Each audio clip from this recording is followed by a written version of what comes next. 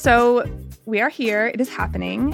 Thanksgiving is a week away. I cannot believe it.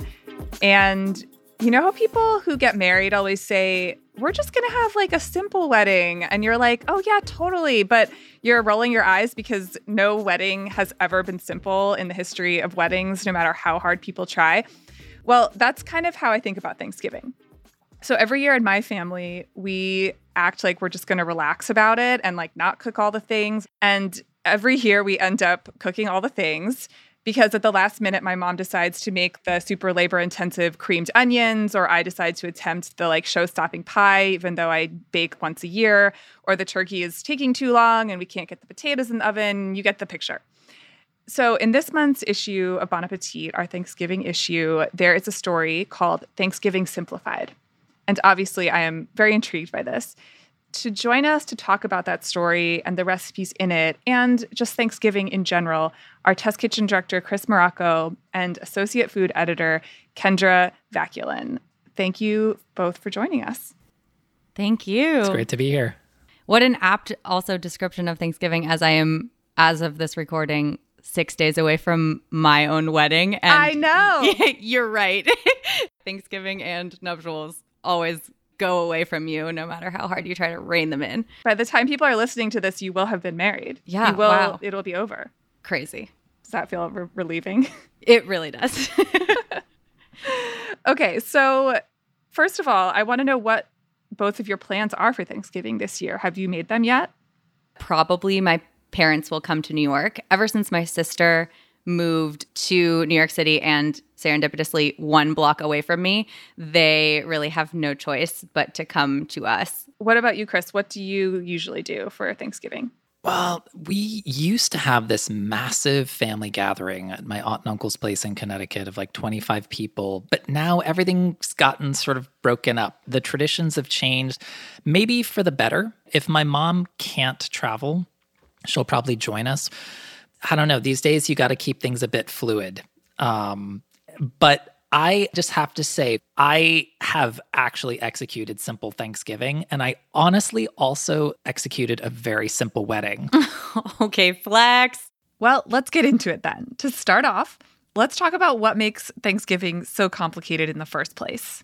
The answer is you have one oven. You have the one vessel that's supposed to cook all the things. That's the first thing I forget is, oh, I want all of these dishes and they all have to be hot at the same time. And every single one of them needs 45 minutes in the oven at a different temperature. And it's like, okay, this is literally impossible and it will never work. Yeah, so many dreams, so few cooking surfaces. Totally. I feel like we all lose our minds with Thanksgiving a little bit. Because Thanksgiving and the way that we cook on Thanksgiving represents a very clean break with how we tend to cook the 364 other days of the year. We don't make stuffing ever, right? Any other time of year. Speak for yourself, Chris. Oh, stop. And I want to see photographic You want my evidence. Tuesday night stuffing recipe? No, I want your show-stopping pie. I want to see this show-stopping pie, Amanda. It's on my Instagram from last year, tahini pumpkin pie. And I have to say, it actually did come out quite well, despite it being the one thing I baked. That sounds lovely. No, I hear you. I hear you. I don't make stuffing. So this package, it's not just a series of recipes to choose from.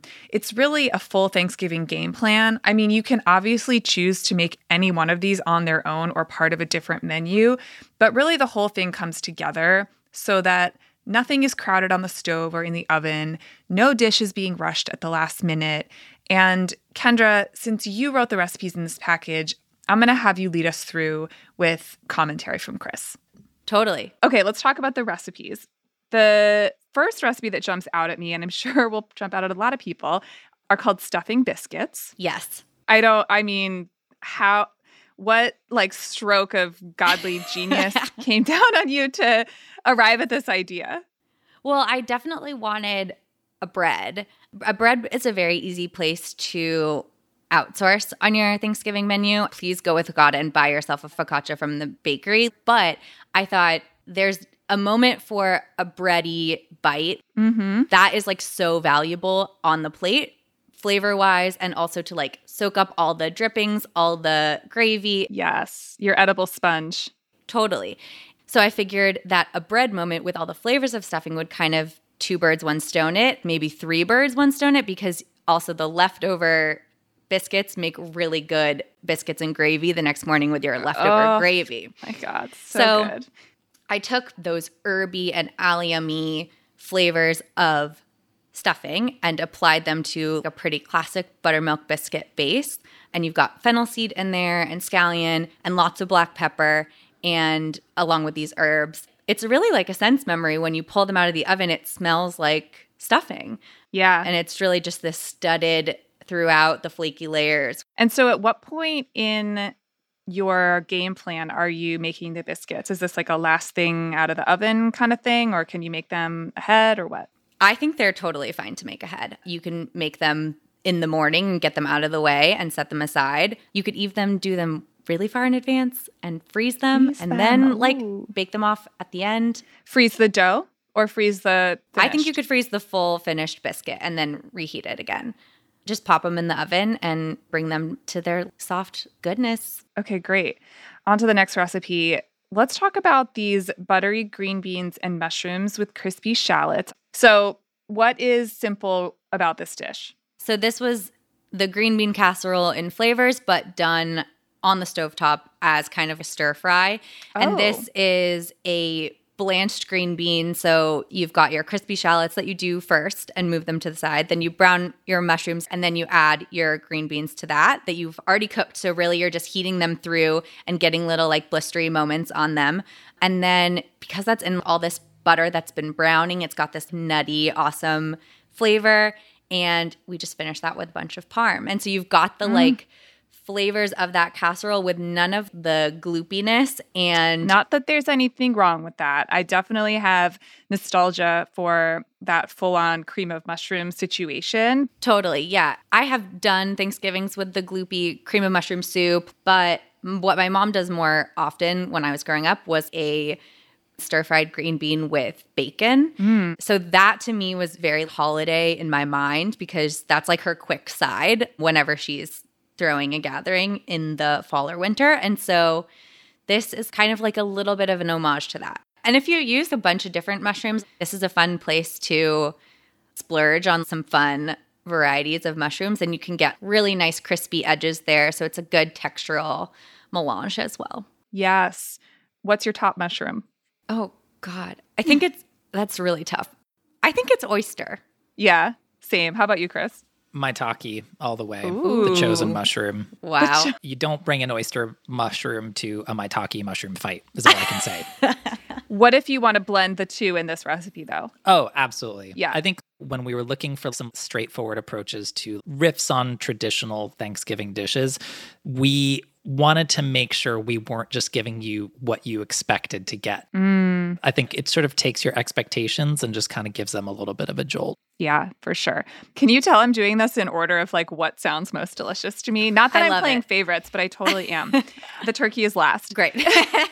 But before we get to that, I want to play a little game where we spin a wheel of nightmare Thanksgiving scenarios that people might face and get your expert advice.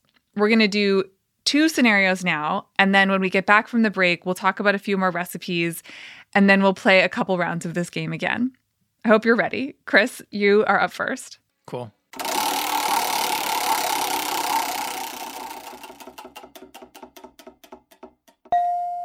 So everything's going great. You cooked everything on time. You go out. You're going to have a little time to chat with the people at your place while the bird finishes cooking. Suddenly, you smell smoke. You run back in the kitchen, ready to grab the fire extinguisher. Thankfully, it's not that much of an emergency, but your turkey is smoking on top and pretty much burnt all over. What do you do? Wow. Okay. Interesting. I think most people feel that turkey skin is overrated. You know, I feel like there's the people who want dark meat and then there's the people who want dark meat and skin, you know? It's an ever shrinking sort of group of folks there. I think, first of all, you need to figure out, is the turkey done? Because if it's not, you should just drop the temperature and keep going, you know? Just go all in. Just keep going. Open up a window, turn on the fan, whatever you have to do. But honestly, just take the friggin' skin off. You'll be fine. It's primarily the breast because of its position towards the top of the oven and its exposure and surface area that is going to be most prone to burning. Most people aren't going to eat the skin anyway. Honestly, by the time you've carved the turkey, you can barely tell it's there. It's going to be fine. Dump gravy all over the white meat anyway. Also, the people who go for white meat already should be expecting a dry piece of meat. So really, they're just getting what they deserve. You can tell what side of the dark meat, white meat to be I'm on.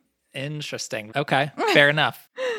Okay, so your solution is basically sacrifice the skin. This changes nothing. You're still looking for a cooked bird. Pour yourself a drink. It's going to be fine. Okay, great. All right, Kendra.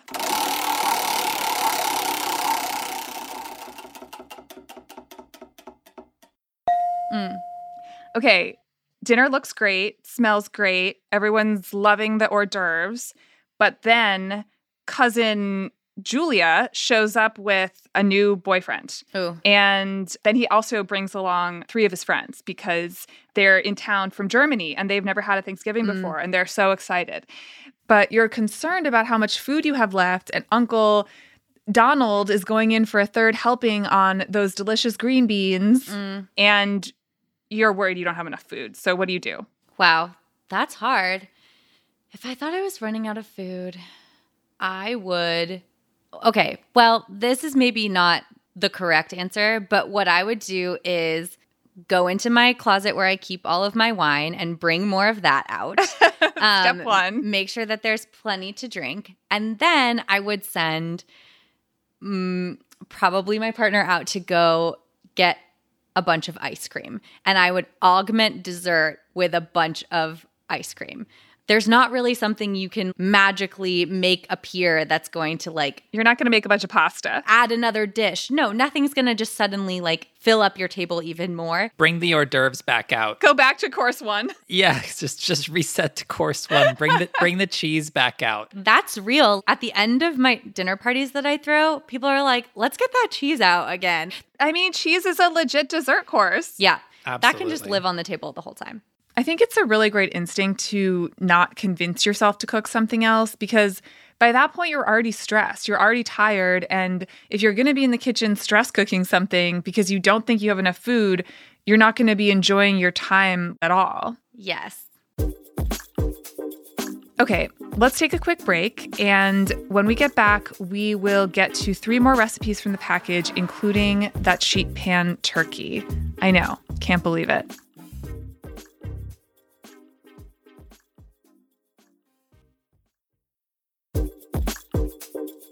Okay, so we've got the green beans, we've got biscuits. These are all great classic ingredients with super interesting riffs. Let's talk about this kale salad, which, love a kale salad. What is the simple part of this recipe? To me, I always want a salad on the table, and I thought this was a fun way to use pecans. The real star of this salad is the dressing. That's the thing I always make. So I wanted to replicate that nutty dressing that kale can really stand up against because it's so sturdy. This dressing you make in a food processor, but that's it. You put your toasted pecans in there with honey, capers, garlic, and olive oil, and then a little bit of vinegar that you stir in at the end. You pulse it until it's got some little chunky pieces, but also gets really creamy and luscious, and that goes just really nicely over the kale. This is like a low-lift salad, but high-impact flavor. Yeah, even the dishes without actual butter in them on Thanksgiving should still taste buttery somehow. So let's talk about the twice roasted squash with vanilla, maple, and chili, which, oh my God, you need to go look up this recipe. This photo is just the epitome of food porn. I hate that phrase, but this is it. Tell me about this one. Yeah, so the simplified nature of this recipe was really in method, because I think that a huge issue for people when they're cooking squash is the prep. It's so hard to just hack a raw squash apart, and a recipe for cutting yourself with your knife and not the squash. So this sidestepped that whole thing by roasting the squash whole first, which just completely cooks it through as a whole unit and makes it so that you can then tear it apart into these large sort of graphic chunky pieces and then lay those out on your sheet pan inside up and then drizzle over them this mixture that's maple syrup, a little bit of olive oil, some Thai chilies thinly sliced, and some vanilla extract. And that all gets drizzled over the top, and then you bake your squash off again. And that just makes those flavors seep into the squash. The whole slices of chili get crispy and kind of jammy and fun from being in the sugary maple syrup and then also in the heat. And then you finish that all with sesame seeds. Oh, It's a really fun twist on like that sweet squashy flavor, but without falling into the trap of pumpkin spices. Yes. Which I think is where our minds automatically go. So this just lets you reserve that flavor profile if you want to for dessert. And then in dinner, you can have this other thing that's like still sweet. and you recommend kabocha, but are there other squashes that would work for this? I think an acorn squash would be great here. I think a butternut squash would be great here. The kabocha is really nice and round, so you get those nice big graphic chunks pretty easily. I like kabocha because it's really like kind of, what's the flavor? It's textural. Yeah. It's sturdier than butternut, and I think the water content is lower, so it doesn't get as obviously watery in the oven. Totally. Yeah, it gets really creamy. So this is another one where you have some make-ahead components, and then do you want to be kind of roasting it off the second time, like right before serving? It doesn't have to be piping hot straight from the oven when you serve it. This is good room temperature because it's sticky and sweet. Yeah.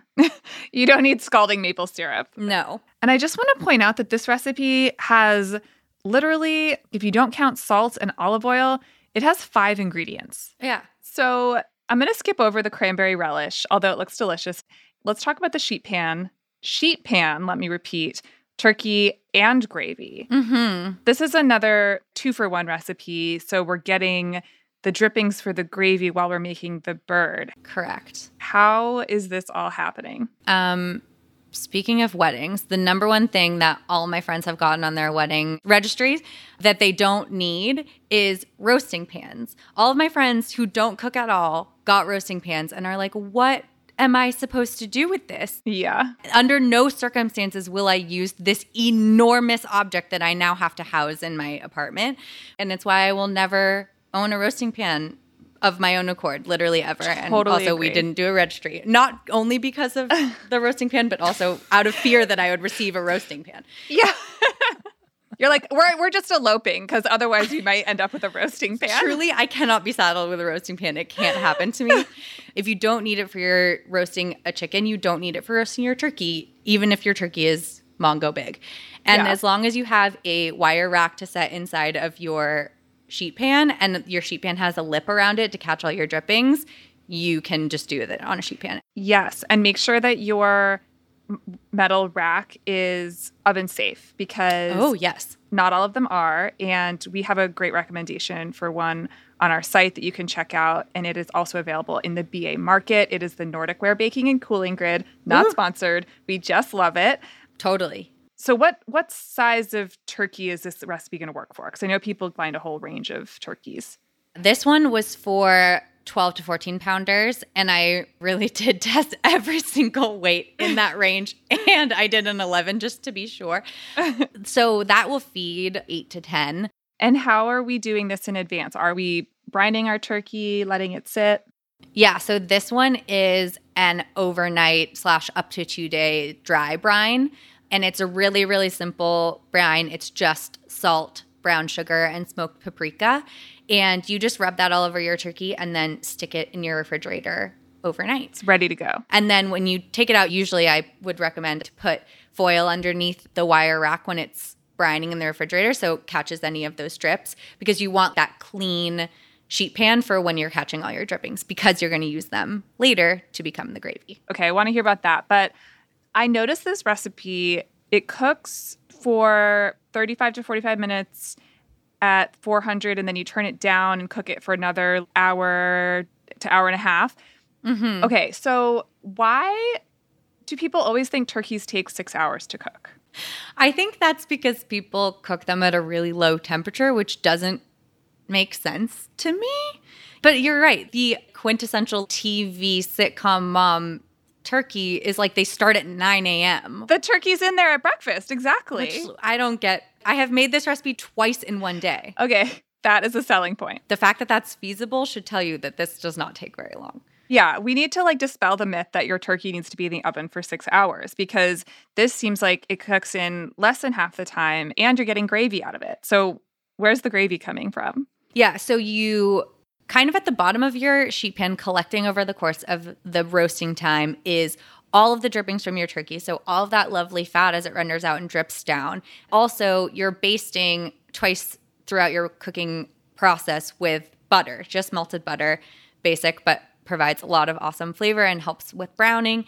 And when you set your turkey aside to rest before you carve it, you can lift that sheet pan up and scrape all that awesome goodness into a big measuring cup and collect all of those awesome drippings. You want all of the brownie bits and awesomeness that collects there. And then just even out whatever you don't have with store-bought chicken stock. You could use homemade stock or turkey stock or what have you. But for ease, store-bought chicken stock is just fine to measure out 4 cups. Amazing. So 6 recipes, tons of make-ahead options, one streamlined grocery list with lots of overlapping ingredients.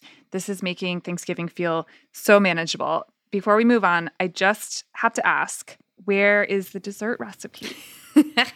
Well, the reason that there's no dessert recipe here is we have a Cheryl Day dessert for Thanksgiving package in the magazine. So you have to check that out, because honestly, if any parts of your meal deserve not 10 ingredients and actual amounts of time and effort and dedication to make it awesome, it should be the dessert, in my opinion. Don't scrimp there. Or make someone else ball out on dessert and bring it. Also, yes. Just make sure they cook one of Cheryl's recipes. Don't let them wing it. Yeah, send them Cheryl's recipe package. We're going to do a final round of Spin the Thanksgiving Wheel. Chris, you're up first.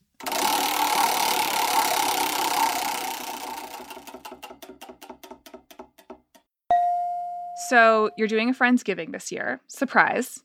All of your guests want to bring something. And you, Chris, being the evolved, not control freak host that you now are, I'm referring back to our dinner party episode about 5 episodes ago for our loyal listeners. I've already caved. I couldn't hold to it. I'm sorry. I'm a monster. Just put yourself in the shoes of someone who's not as neurotic and imagine that you're letting your guests bring a side dish each.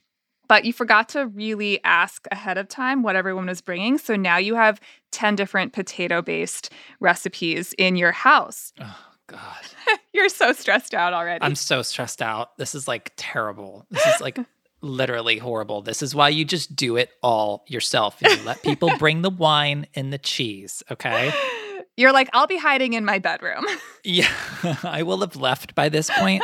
This is where Kendra's notion of you need a salad in your arsenal, one that feels festive, not just leaves in a bowl. It needs to be a little bit more substantive than that. Dynamic and impressive. Dynamic and compelling, perhaps. Yeah, dynamic and compelling. And you have a bright, pickly, wonderful midwinter shaved salad, you know? Okay.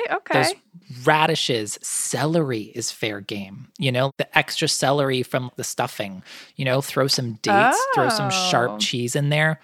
Boom. People are putting these things on restaurant menus and charging legit money for them. And this is not rocket surgery, you know? You can make this happen. I believe in you. All those rocket surgeons performing surgery on rockets. I've been hanging out with Brad way too long. I find cans of beans to be really helpful to have around, even if you just drizzle a bunch of olive oil and vinegar over them and call them marinated beans as an appetizer or something. Mm-hmm. What do you think about a sudden soup course? A sudden soup? Maybe you have some pretty decent quality canned or containered soup in your pantry. Oh, wow. I mean, that is desperation. Okay, let's do one more. Kendra, you're going to go. Okay.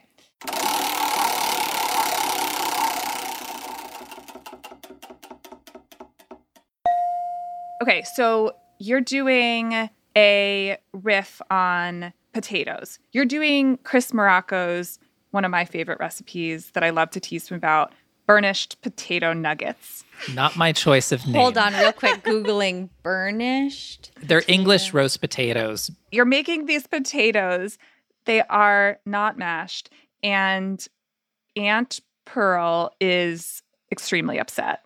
She gets there and she is like, I cannot believe you didn't make the mashed potato recipe that I gave you that has been passed down through our family lineage for generations. And she sort of has a sourpuss on her face all night. What do you do to assuage Aunt Pearl? Wow. I feel like, going to be honest here, I think you gave Chris the easy ones and you gave me the hard ones. Yeah, this is brutal. This is brutal. I think I would tell Aunt Pearl that we are starting a new tradition, and it is burnished potatoes. She's got to get with the program. No, I think it's hard. I think you should just mash some of these potatoes and they will have crispy bits in them and they have a tender center and then you can give them to Aunt Pearl? Like, it's true. Maybe. This question is really about your relationship with Aunt Pearl. Yeah, it's do you like her?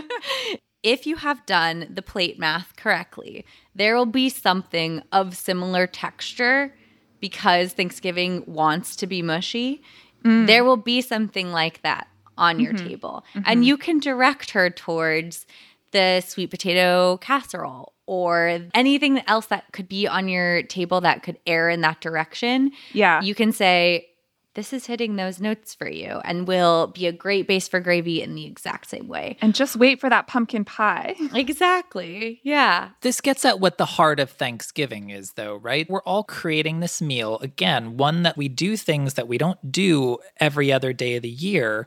And to what degree do we need to be beholden to traditions? And to what degree is innovation and evolution welcome? I mean, this is the reason that Thanksgiving can get a bit heated, because there is that tension there. Come on, Amanda, you're about to rebut me here, and I can tell. Chris, no, I'm about to get really sappy. I just want to say that I think most people's attachments, they think they might be about a food or a dish, but really they're about a time in their lives or a certain Thanksgiving that they reminisce about and want to relive. And so I think honoring that and asking Aunt Pearl about her favorite Thanksgiving memories and getting her back in that space it is that she's looking for with those mashed potatoes is how to make her feel more welcome. That was beautiful. I love turning it around and trying to evoke the memories of the menus past, because in my mind, I fully agree. Yes, and I think that that's what your menu really does beautifully, Kendra, is evoke a lot of those classic and familiar flavors that people hold so dearly, but in ways that are going to feel a little bit new and fresh and exciting. So I'm excited for everyone to go check them out. You were both amazing guests. Thank you so much for being on the podcast. Thanks both for your great advice. Thank you. Absolute pleasure. Thanks to Kendra Vaculin and Chris Morocco for providing this entire menu and tips for how to simplify Thanksgiving. The whole package is up on the Bon Appetit website, the link is in our show notes, and it's also in the November issue of our magazine. It's time to start prepping if you haven't already. Give our guests a follow on Instagram. Chris Morocco is at Morocco Chris, and Kendra is at Kendra. Yes, that's 3 Kendras in a row. For Chris and Kendra's recipe videos, check out the Bon Appetit YouTube channel and find all of their recipes and writing on bonappetit.com. If you loved the show, be sure to rate, review, and subscribe on Apple Podcasts, Spotify, Stitcher, or wherever you get your podcasts. It helps keep us food people employed. And you can follow Bon Appetit on Instagram at Bon Appetit Mag and on Twitter at Bon Appetit.